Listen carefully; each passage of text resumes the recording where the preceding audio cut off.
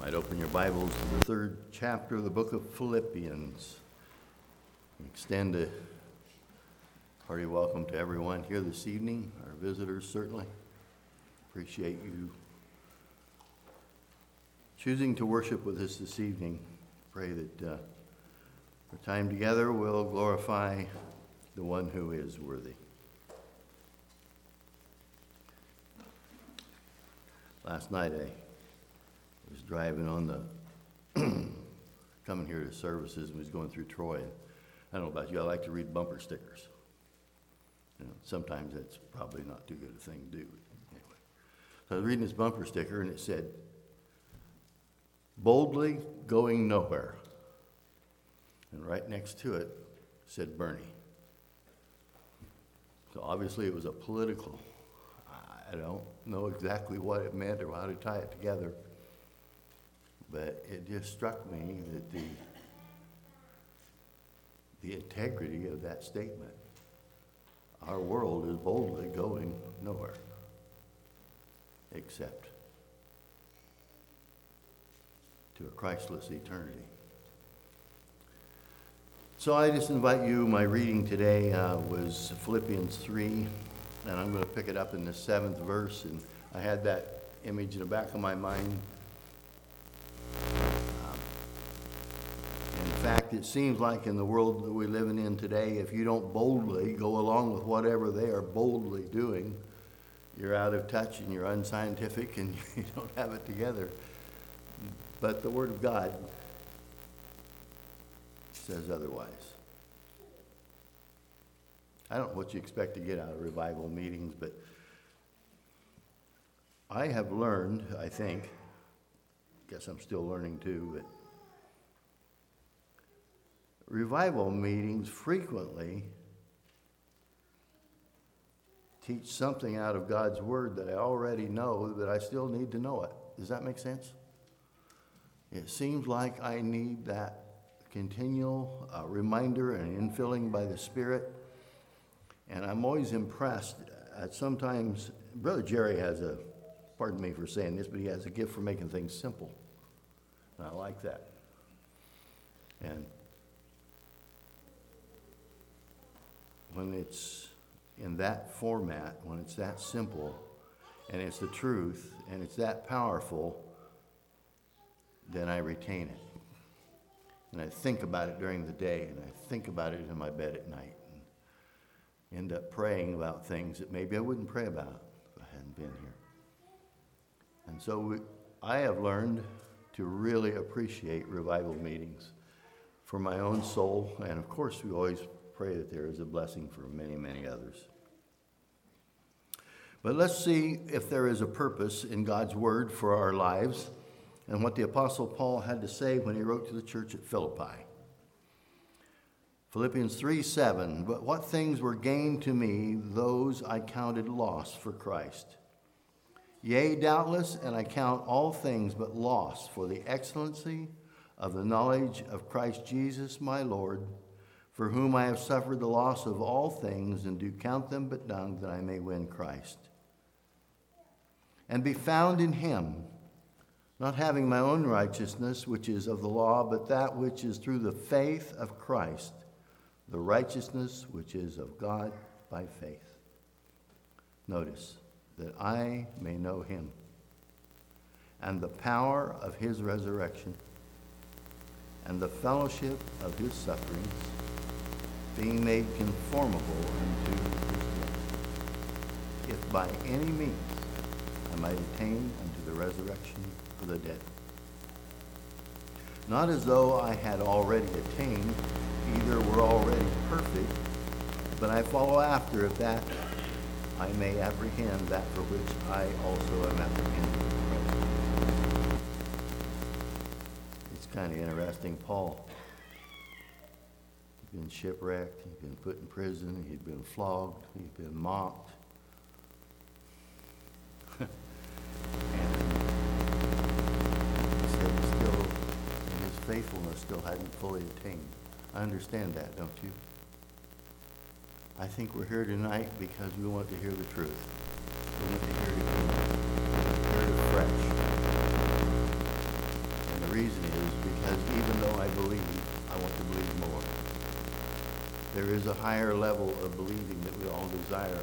And I find it encouraging that a man like Paul, who has seen God himself, who had communed with him one-on-one in the Arabian desert, and yet he said, I don't have it all together. There's something comforting about that to me. Brethren, I count not myself to have apprehended, but this one thing I do, forgetting those things which are behind and reaching forth unto those things which are before. I press toward the mark for the prize of the high calling of God in Christ Jesus. I guess we'll just stop reading there. Tonight, I hope that we're in a pressing mood. We're pressing for that mark that we want to grow in the Lord. We want to understand him more. We want to be made more like him. We want our lives to reflect the power of the Lord Jesus Christ and the saving power. And we are not boldly going nowhere. We're going somewhere. We're going into the presence of the Holy of Holies. We're in the presence of the Lord. The Holy Spirit has promised to be with us. And this is not just another night in a series of meetings. Every time we gather in his name, there is power there that we cannot fully comprehend. Lord, help us to understand that power. Help us to feel it. Whatever is said tonight, and I have no doubt at all it will glorify our Lord. Whatever is said tonight, I want it to have an impact, not just tonight when I sit here and say, oh, that's really a good thought. I want it to impact my life that I can grow. And I know you do too. And that's the reason we're here. Oh, let's see. Ryan, I think I'm going to call on you to pray. Probably some of you are aware that Dallas Center has had quite an outbreak of COVID, and they've called off their services for our visitors. That's one of our congregations in Iowa. And they've called off their services, and as of right now, they have 68 with COVID. So we need to pray for them. Any other prayer requests?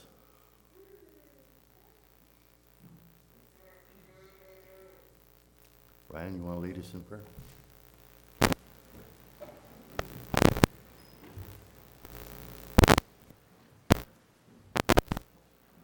Father, again, we come to you this evening. We're thankful for this beautiful day, the rain that you've given, and the responsibilities. Lord, we're just thankful that you're in control, you are watching over us, and you know what we need. Lord, I pray just now for Jerry as he's going to bring a word to us again, your word, spoken from your book.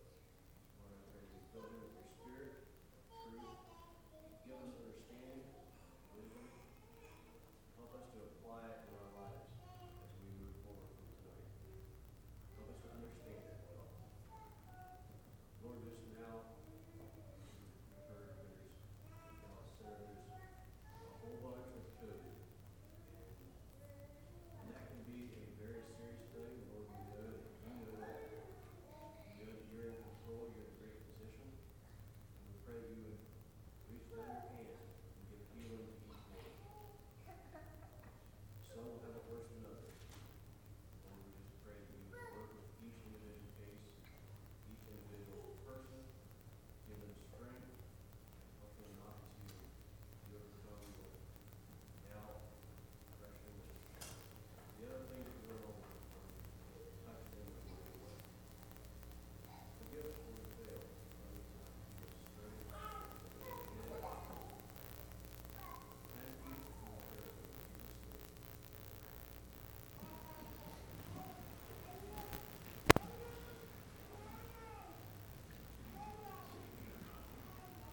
Let's sing number 40 and worship His Majesty. Number 40.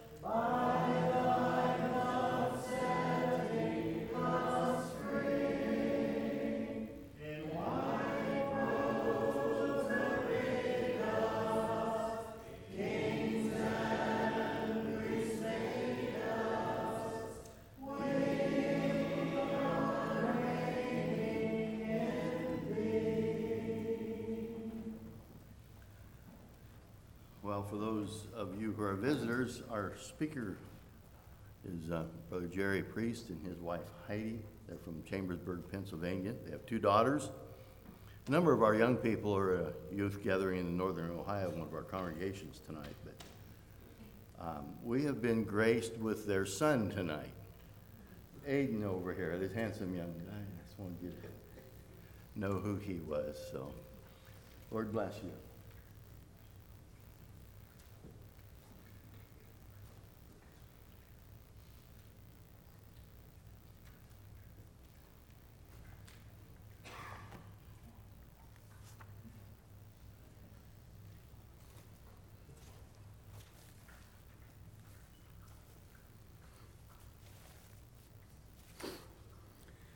I'd like to also say good evening and welcome to God's house this evening.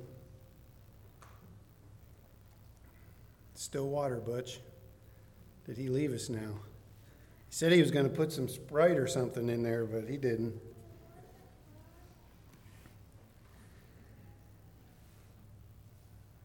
For a verse to springboard from, we're going to go to Psalms this evening.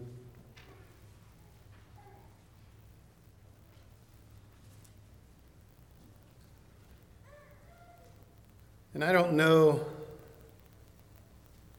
maybe, I don't know how to say it, I guess, but I hope this message is received as not a finger pointing, because me and Heidi don't stand here and say that our children are perfect. Because tonight we're going to talk about training our children, and we're going to talk about especially their conscience. So I just wanted to add that, I guess opt out, that you don't look at me and say he thinks he has it all together. I don't. But I just want to share with something that me and Heidi, when Sarah was wee little, we went to some classes on raising our children, and we thought it was very important for raising our children. So it's something that's on my heart to share this evening. Psalms 119, I think we're going to read verse 11. Verse 11, let's read it all together. Once all the pages stop turning. Heidi says I changed the chapter. Psalms 119. Does everybody have Psalms 119? Verse 11. Very familiar verse. If you don't have it, I'm pretty sure you can probably say it by heart. But let's read it together. Psalms 119:11. Thy word have I hid in my heart, that I might not sin against thee.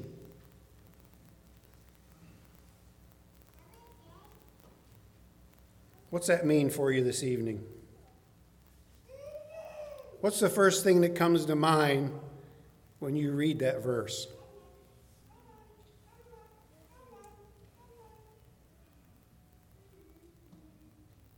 Phil said I'm simple. It's simple. It's a simple question.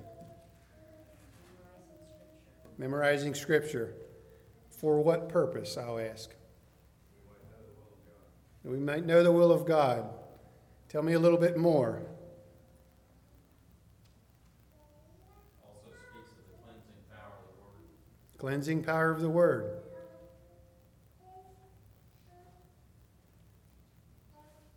What did I say we were going to talk about this evening? Conscience. See, we read this verse so many times, and we read it and we say, well, I'm going to study, I'm going to learn God's Word so that I don't sin. But do we back up and look into the center of this verse and say, I'm going to learn Scripture so that my conscience pricks me, right?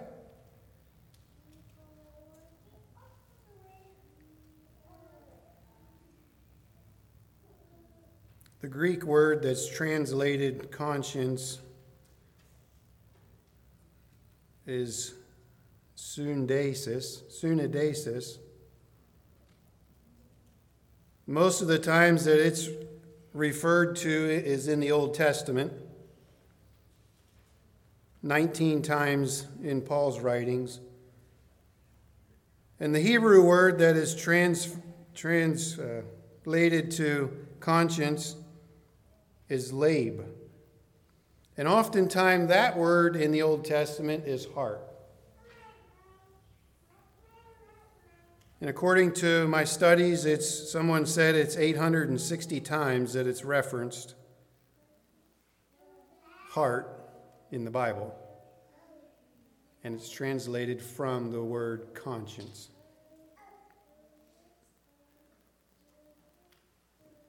This Hebrew word lab is used in 1 Samuel. Do you remember when David was not king yet and he was running from Saul, right? And he's running for his life. And he hides in a cave. And lo and behold, God brings Saul right to him, right? Remember that? Saul's taking a nap. I don't know why you take naps in the middle of the day, but Saul was taking a nap, right? And there's David, and he cuts off. And what's that verse say? It said his heart troubled him because he had cut Saul's robe. David's heart was troubled. His conscience was bothered. Another spot that we see about David and his heart being troubled is in 2 Samuel 24:10. God told David a specific thing not to do. What was it? Number the people. Did David listen? David decided to number the people.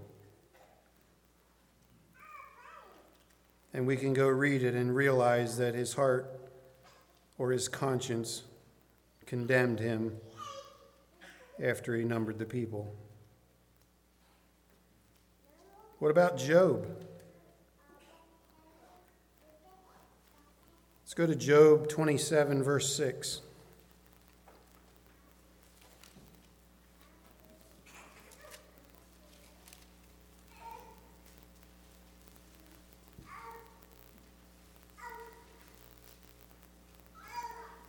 Job 27, verse 6 says, "My righteousness I hold fast and will not let it go. My heart shall not reproach me so long as I live." Remember, this is the same guy that, can we say, lost everything. Lost everything. And still refused to take it out on his Heavenly Father, right? Still refused to blame God. And he says, my heart I'm going to hold fast. My righteousness I will hold fast. And my heart shall not condemn me.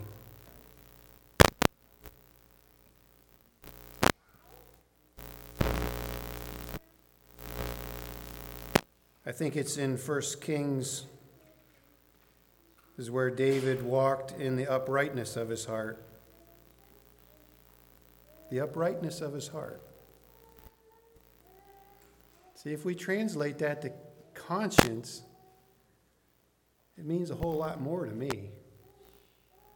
Because we don't think too much about heart, except for the heart that we each have that pumps our blood. But when you say you walk according to your upright conscience,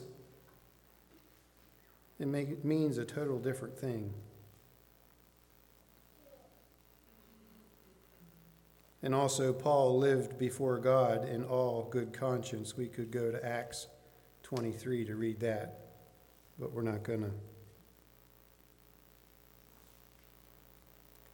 So how does the human conscience work?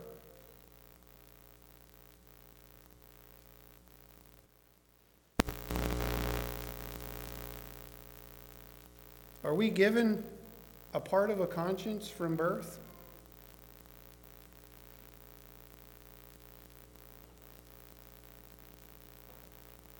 Let's go to Romans chapter 1.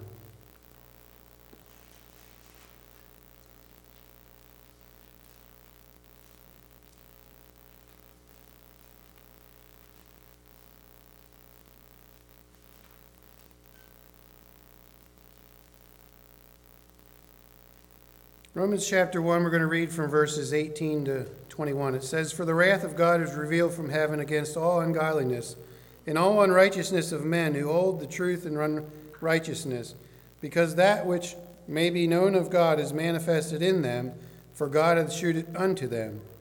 For the invisible things of him from the creation of the world are clearly seen, but understood by the things that are made, even his eternal power and Godhead, so that they are without excuse. Because that, when they knew God, they glorified him not as God, neither were thankful, but became vain in their imaginations, and their foolish heart was darkened." If we go back up here to verse 19, it says, "Because that which be made known of God is manifested in them, he shewed it unto them." So this evening we want to springboard off of that. You know, there's some things in a child or in us when we were little, a part of our conscience that was instilled in us by God.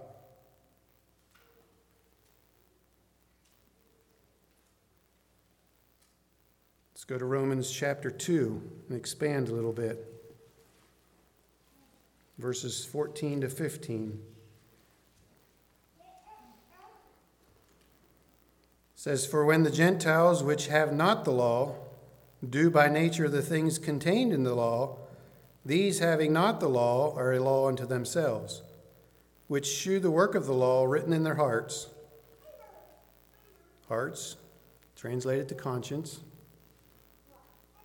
"Which shew the work of the law written in their conscience, their conscience also bearing witness, and their thoughts the meanwhile accusing or else excusing one another." See what I'm saying? We as Gentiles, small children when they're born, have in their conscience a small area that is given by God to help them with making decisions.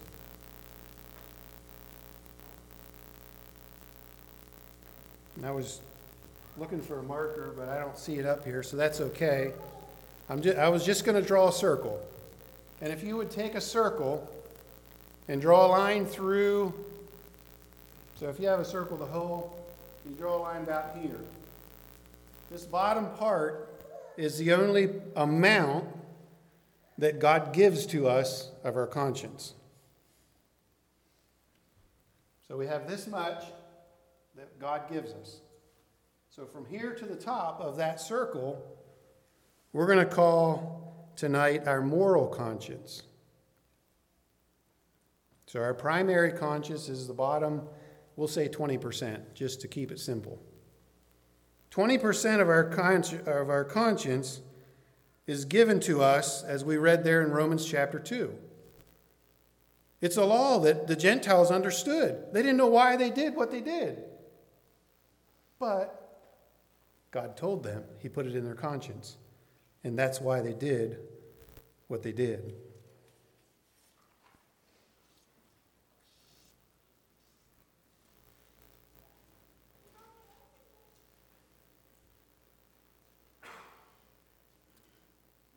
Just for a little example, sometimes we wonder if anyone in the world has that 20% sometimes, right? But if we would go back in Genesis chapter 4, what happened? There wasn't very many people on the earth at that time. And there's these two boys that came and offered their sacrifices. One was accepted, one wasn't. What happened next?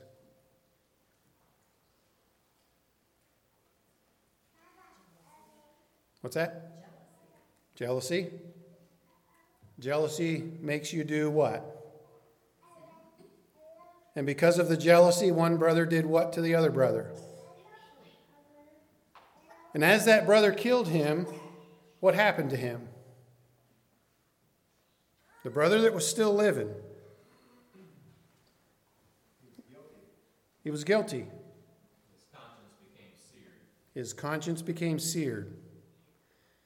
And he knew he had did something wrong. And Cain responds because God tells him he's going to wander the earth, right? And Cain responds, "Whoever finds me will kill me." Where'd that come from?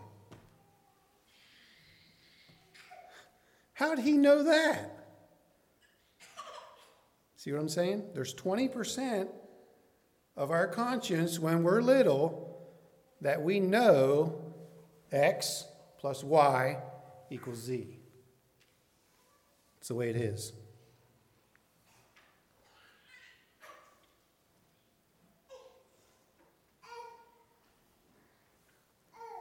But Jesus, when he was here on earth, he took it to the next level. If we go back to Exodus 20, verse 14, it says, "You shall not commit adultery." It's that simple, right? None of us plan on doing that tomorrow, right?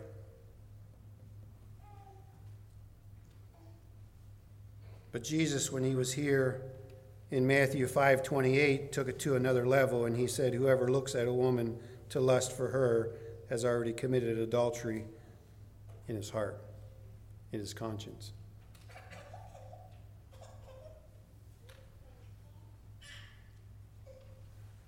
See, don't commit adultery, 20%. But then the moral end of that, the 80% added to that, Jesus says he reaches farther to us and says, even if you look, that's sin. So this evening, we're not going to look at the primary conscience anymore this evening. We want to look at the 80%. And as we raise our children, as you grandparents interact with your grandchildren, or maybe you have great-grandchildren, I can remember my grandma, when I would spend time with her, she was always teaching me. I didn't understand why. Now I know why. She had a desire on her heart to challenge my conscience, my moral conscience. The first thing that we want to look at in our moral conscience is establishing a moral warehouse. And then we'll look at the 4 activities of the conscience, the moral search mechanism, and some training. We're going to go back to Psalms 119, verse 11 first. And I don't profess to be an English teacher at all. But we have a sentence here, and I can remember one of my English teachers teaching me some of this. And in a sentence, you have an action, you have an object, and maybe a place, and maybe a reason. And in Psalms 119, verse 11, it says, "Thy word have I hid in my heart that I might not sin against thee." What's the action?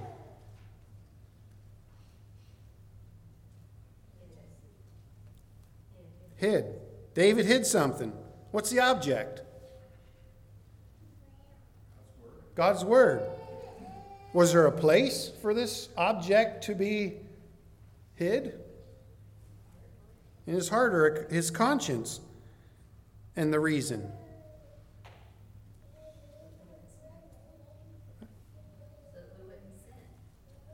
Or another way to say it is to maintain a right relationship with God, right?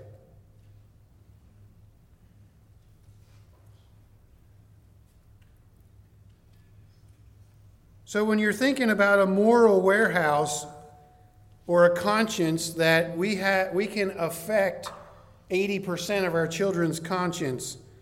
Do you guys have big warehouses around here? I haven't seen too many. Or am I just not traveling the right road? Supposedly there's going to be one built close to me that's going to house 100 acres. Do you have something like that? Do you have them around here? Okay. I've never been in one. But they say there's a spot to drive with like a forklift. And then you have all these shelves. And you can go down this aisle and come up that aisle and down that aisle, and there's just shelves upon shelves upon shelves.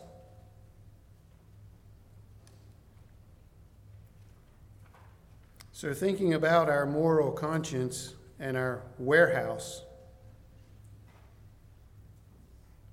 what are you or what is your child storing in that warehouse? Because you see, as you teach your child instruction, their conscience takes that and puts it in that warehouse. And it puts a little tag with it. So that when something comes up in life, I'm just figuratively speaking, your conscience goes and looks through that warehouse. Let's search and see where this item is to help me to make this decision.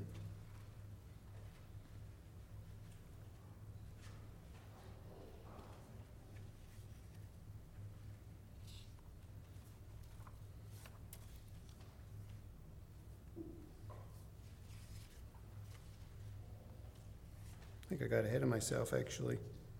Maybe not.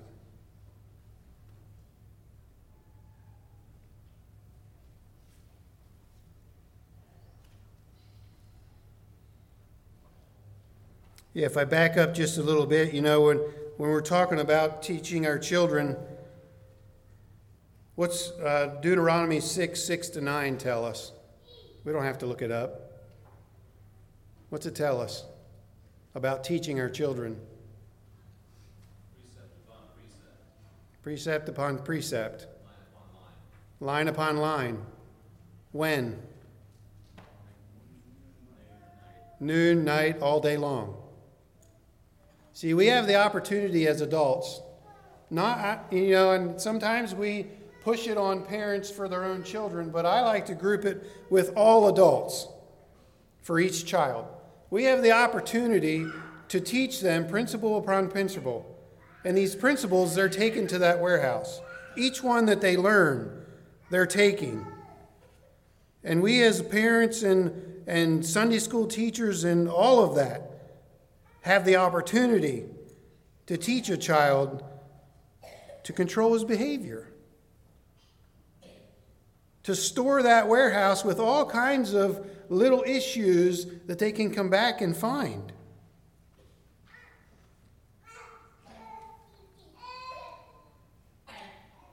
So if we go back to Romans chapter 2,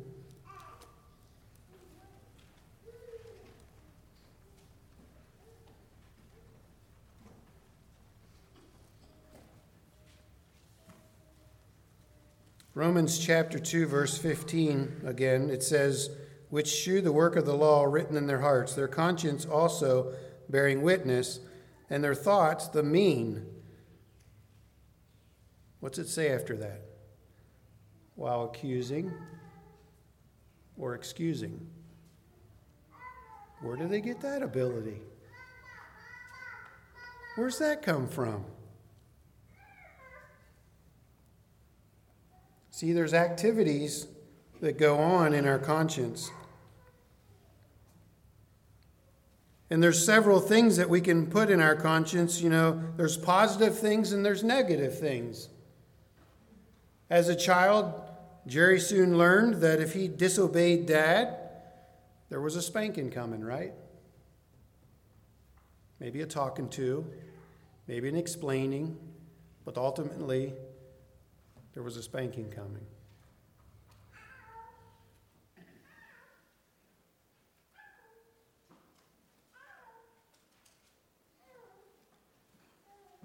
The other activity of the conscience is to warn, maybe before I did that. You're going down the road and you go past the speed limit and it says 55. And you look down, oops, you're going 65. And what's your conscience tell you? Might be a policeman sitting around the next corner, right? Might be.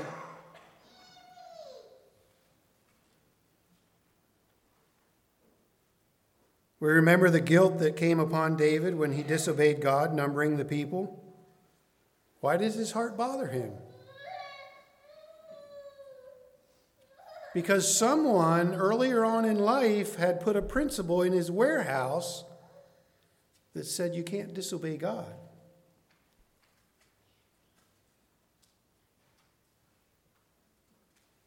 And his heart, David's heart, his conscience, was coded with standards of right and wrong.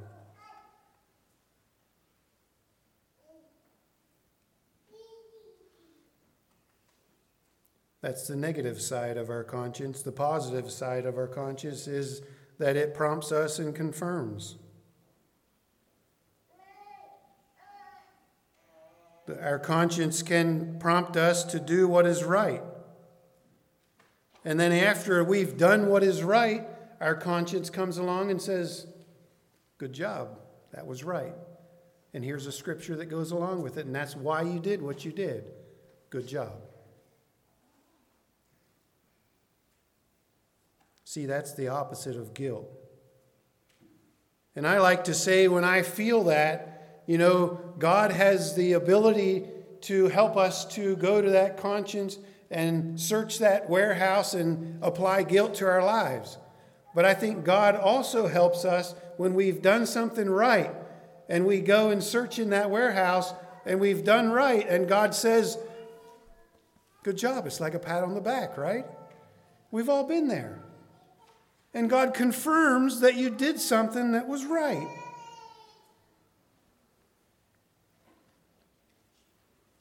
So let's look a little bit at the moral search mechanism.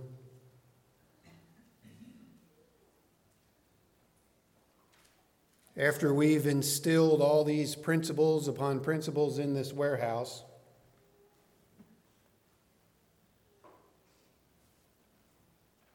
and our children come into a room, I'll just say it's a Bible study room, and the chairs are around in a circle, and Phil's late. I don't know why Phil's late, but he's late that night. And when Phil walks in the door, there's no more chairs. All the chairs are taken. For some reason, the person that set the chairs out didn't know Phil was coming. And Pierre's there. And Pierre sees the situation. He sees Phil walk into the room. And Pierre, his search mechanism in his warehouse goes back and forth through all them principles he has taught so far in his life. And he finds one. It's Leviticus 19:32. Anybody know what that says? You shall rise up before the gray-headed and honor the presence of an old man. See? Someone had taught Pierre to have respect for the gray-haired man. And he finds that in that warehouse, and it comes down to his mind, his conscience, and he says, now I have to do something.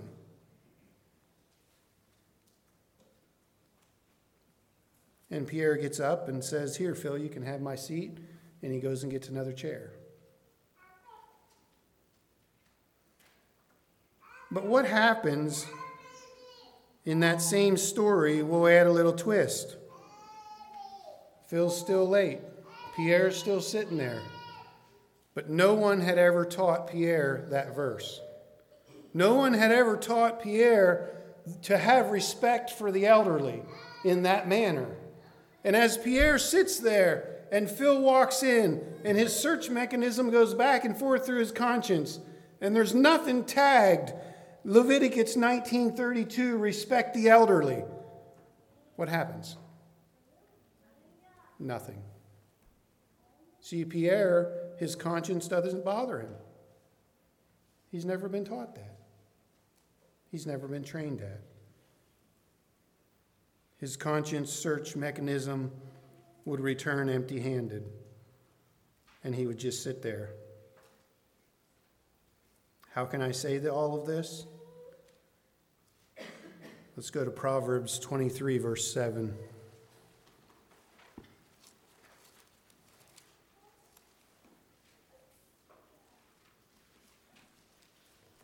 The first part of that verse says, "For as he thinketh in his heart," in his conscience, "for as he thinketh in his conscience, so is he." See what I'm saying? It's right there in Scripture. Sorry, Pierre. It's okay. But you see how our life and what we teach our children is so important? That they can go, their conscience can go to that warehouse and it can find what maybe we taught them in Sunday school or someone else might have taught them. And it comes up and they can do what is right.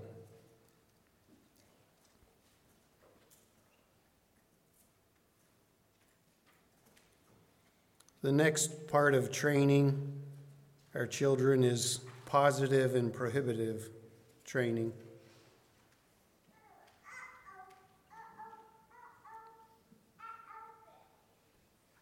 Positive training, I guess, the way I see it, is kind of negative and restrictive.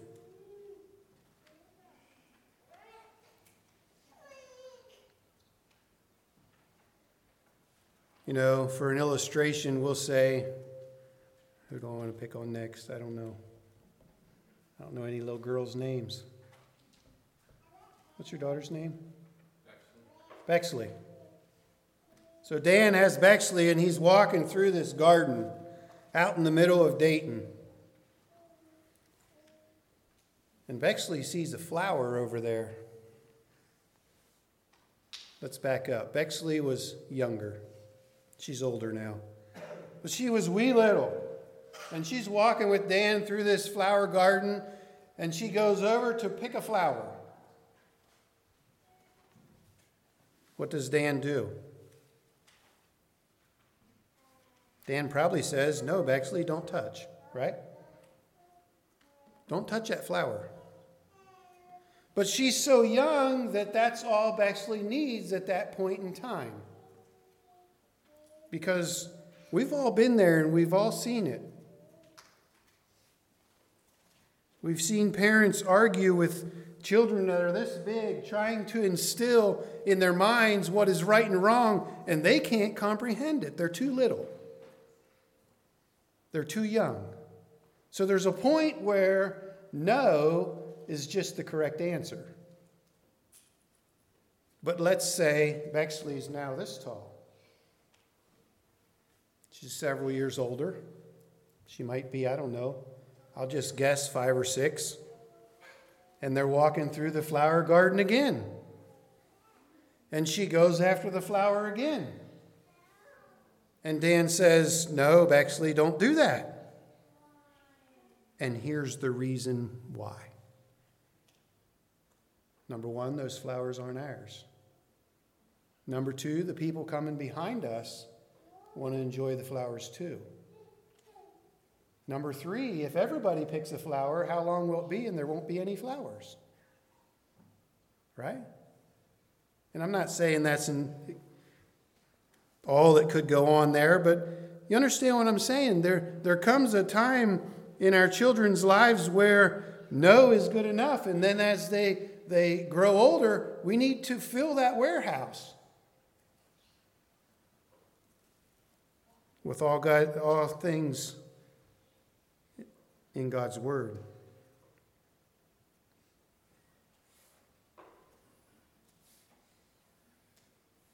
And as Bexley grows up, her conscience continues to develop, and her understanding of family relationships deepens.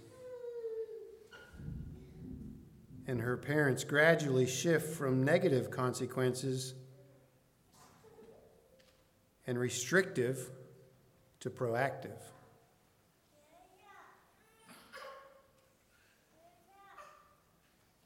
And we teach our children, you know, as you're walking down the street and you see a piece of trash, what are you supposed to do? Just kick it under the bush over there? No. We as God's people should be better than that. We should do it first so that our children can see it. But secondly, we should train our children that we live in the United States and sometimes it's dirty and we pick things up, right? Because, see, it doesn't matter if you're walking down in Dayton and there's trash on the floor or you're walking through your kitchen, right?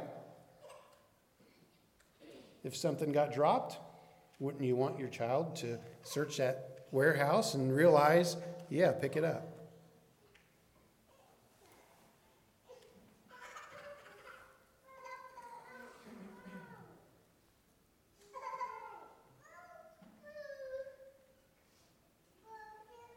And as Bexley gets older, her warehouse fills up with biblical virtues. And as we look at this and the warehouse is getting full and fuller and fuller, we think this is so constrictive, right? No, it's not. It's the opposite. It gives them so much freedom. Because throughout their whole life, when they can go find these things in that warehouse, they can do them and be a child of God and do what is right. And God can give them that little pat on the back.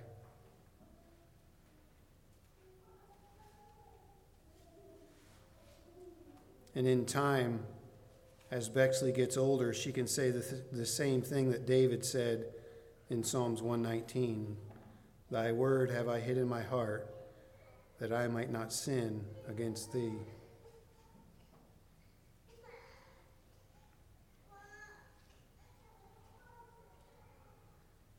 But there's a downside to some of this.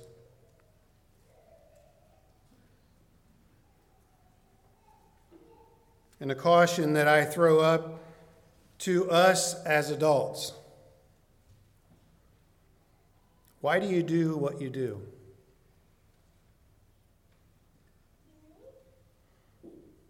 Why?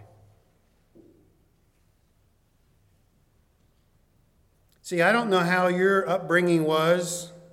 I know how mine was. But sometimes I only did what I did so that I wouldn't get spanked. I never got past the little area. I was never trained why. And when we bring this into our adult life, can I say that sometimes I just say I'm going to do this or else I'm going to get punished?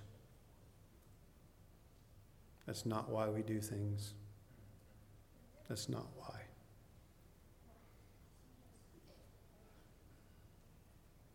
We do things because it's the right thing to do. Or I don't do something because it's the wrong thing to do. Not because I might get caught and I might get in trouble. Or if I don't do this, I'll get in trouble. That's not why we do things. Rather, the motivation to do right is not the love of virtue, but the fear of punishment when it's the wrong way, right?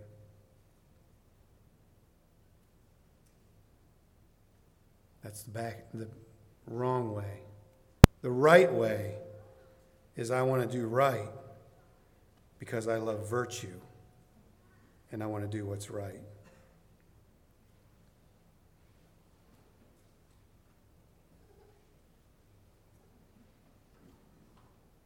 So the positive side is when parents build into their child's conscience the reason why right is right and the reason why wrong is wrong. And then our children develop a healthy conscience. But it doesn't stop there. See, as parents, we can develop and we can fill that warehouse, and we can fill that warehouse, and it's all good. And the flip side of that is, as parents, we can destroy a whole lot of that warehouse packing in there in an instant when we disobey what we taught them.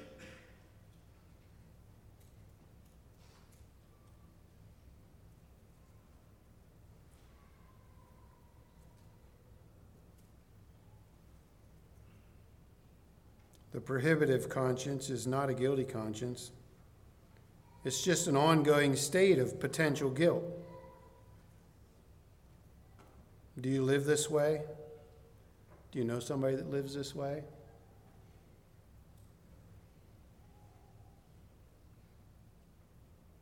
You know, this person hasn't done anything wrong, but they just live their life on the verge that if I do something wrong, what's next? I'm going to get in trouble. I'm always scared of doing something wrong. The overly sensitive fear of disappointing someone, or being misunderstood, or being rejected. Can I say this evening that this person practically dies 1,000 deaths because he's so scared to do right? Because what if somebody says it's wrong? See what I'm saying? Scared to step out and do what God tells him to do.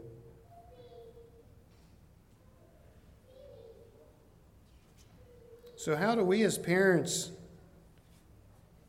make this happen in our children, this prohibitive behavior? Make them scared all the time. One way is parents manipulate the child by creating the fear of losing mom or dad's love. Have you ever done that to your child? If you do that, if you don't come here, Phil, I'm not going to love you. Have you ever been guilty of that? And little Phil comes up and, I'm sorry, Dad. I'm sorry. See, conditional love becomes the motivator for little Phil to obey, and that's not right. It's not right. Parents should always love their children regardless of what they do.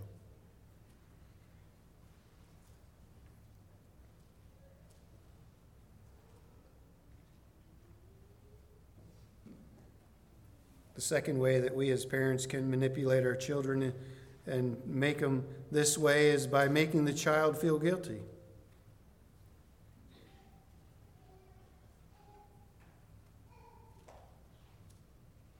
I don't know, you can put the example in there. Have you ever made your child feel guilty? Well, if you go do that, what's mom and dad going to look like? Well, you really want to go do it, but if you do that, what's somebody going to think of me? The next way that we create this in our children is we as parents fail to provide the moral reason for behavior. See, remember the 20%, the 80%? The 80% is what we have the privilege of filling up with good things. And if we don't fill that up with good things, reasons why, then our children only have the 20%. And they go back to punishment. That's all they're scared of. Reproof.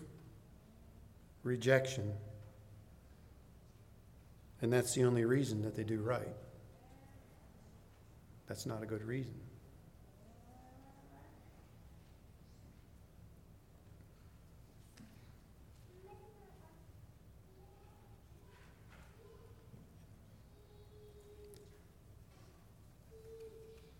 So if you have a prohibitive conscience this evening, how do you get out of that?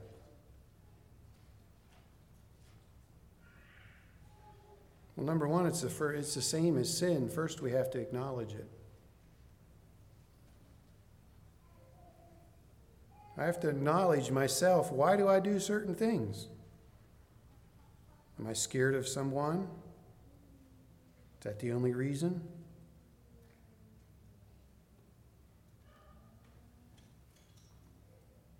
And then you can start from there.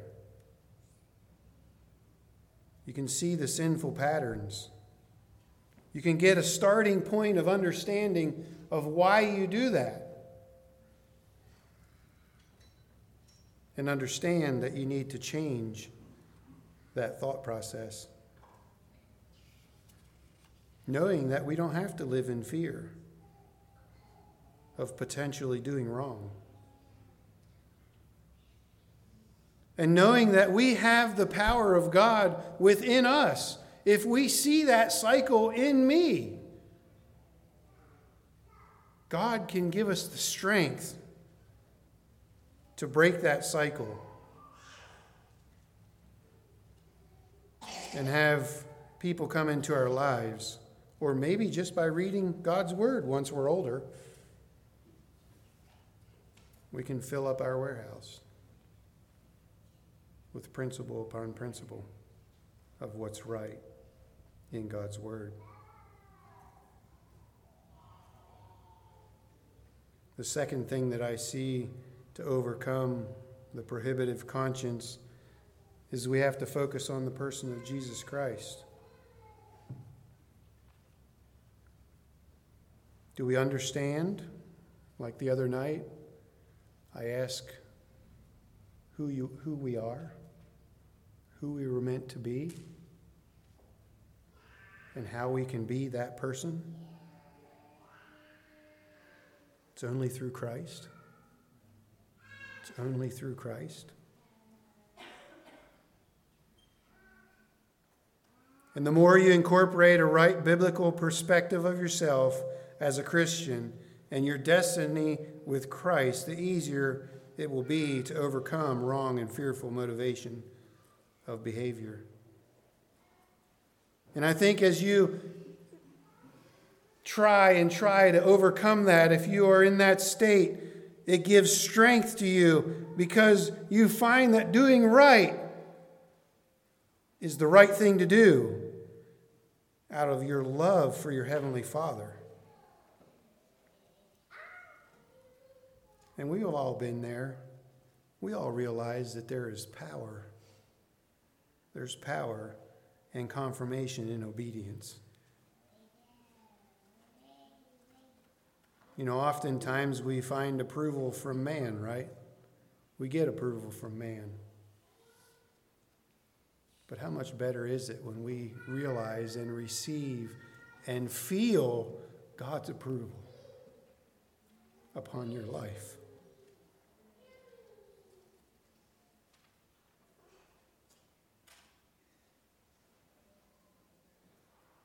If you find yourself in a prohibitive conscience that controls your behavior, I'd encourage you to take control now. Resolve not to automatically respond to situations you face day by day, but instead think first about the biblical principles. And if they're not in your warehouse, we all have these, right? And if we don't have them, I don't have my smartphone, but usually we have them, and we got Bibles, and you can look it right up. Ask God's Word about a principle. You'll find it.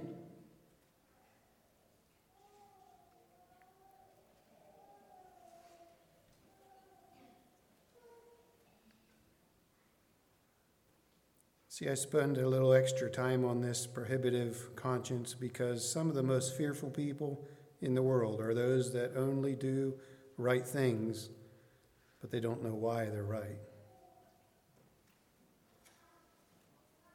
And as a result, they tend to second guess every choice they make. Is this right? Should I do this? Is this right? Should I do this?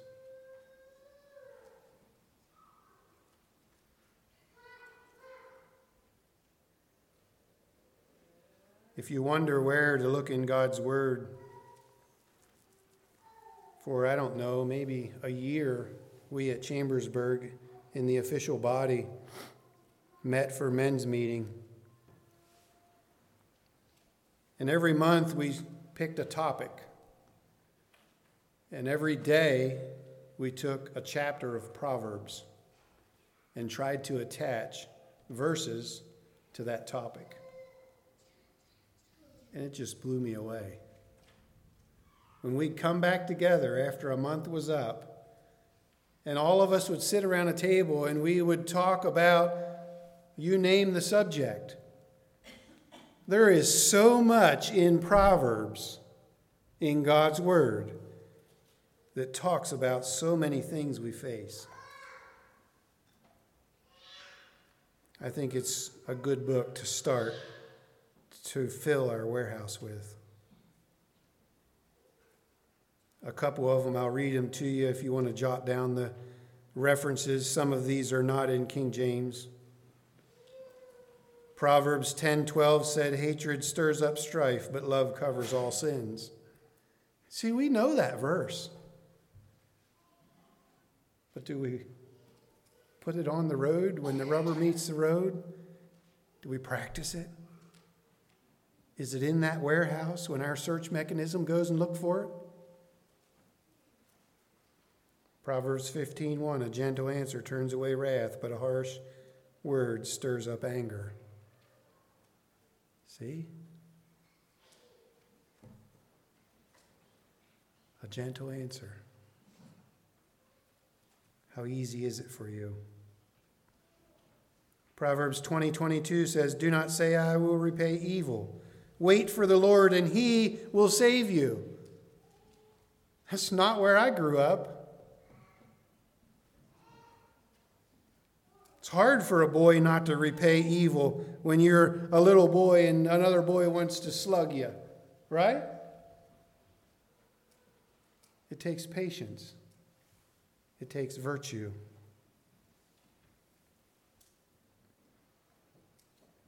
Proverbs 21:23, he who guards his mouth and tongue keeps his soul from trouble.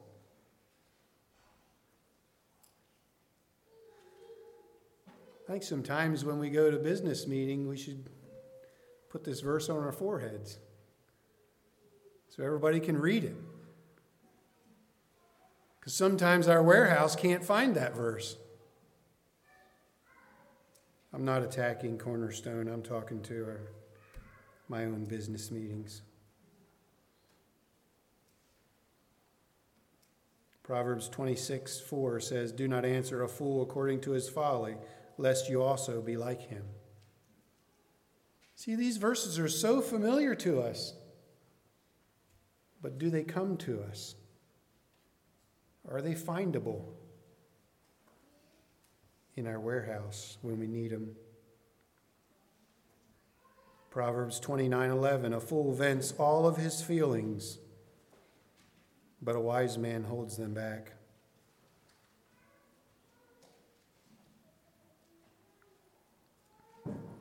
Tonight in closing, what standards are you going to write on your children's heart around you? Maybe not your own. Maybe the ones that you have in Sunday school.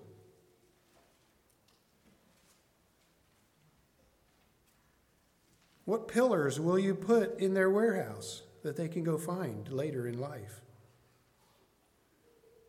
Another question is, how are you going to write them into their life? See, I think as parents, we don't always look for the opportunities to train our children. Sometimes we're so busy and there are things that our children do, and they come and ask us a question, and we just say, no, we don't do that.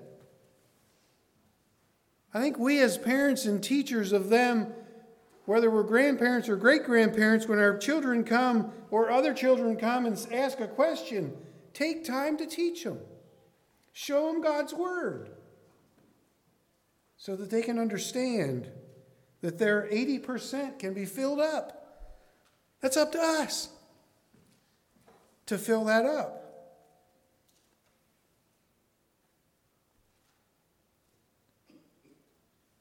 A harder question is, do you adhere to and promote biblical values, esteeming the preciousness of others?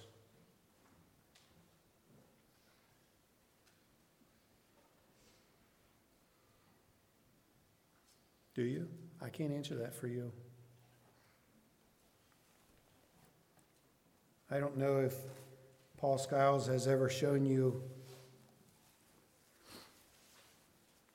one of his sermons that he preaches, he shows a picture of over in Africa, a little child starving to death with a buzzard sitting behind him.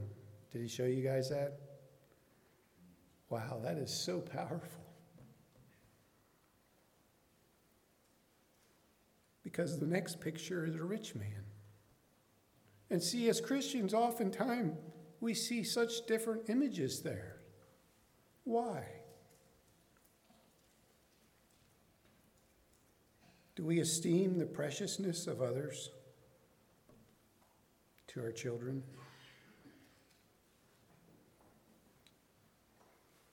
Because see, where the rubber meets the road is our children around us, their conscience, and what they do is a moral reflection of us. Have I taught them? Have we as a church taught them what's right and what's wrong?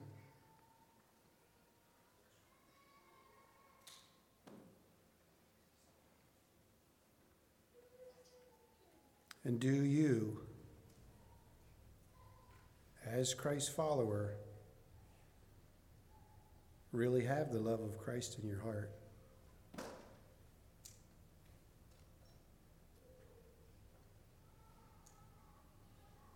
Because if you do, all of this tonight comes pretty easy. You desire to teach those that are younger than you. You want to teach them.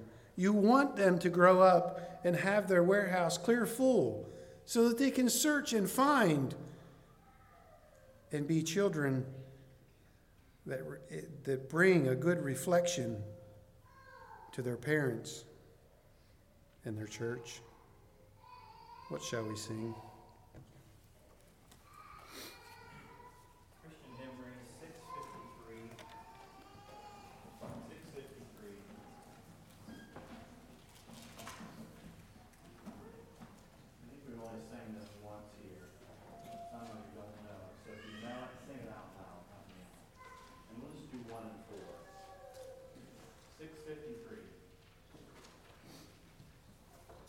Lord, give us Christian homes, homes where the Bible is loved and taught, homes where the Master's will is sought, homes where with beauty thy love hath wrought.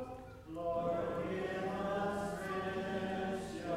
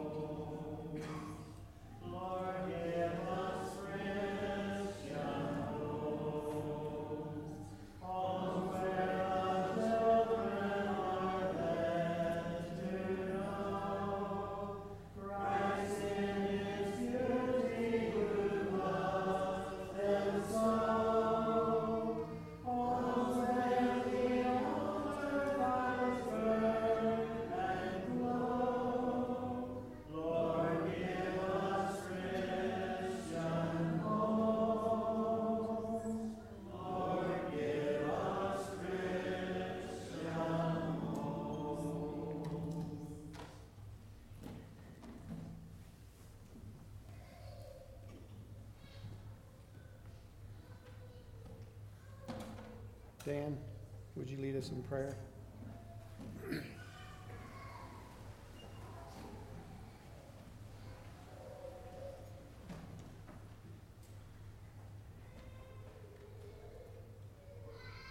Gracious Father, we come to you one last time this evening.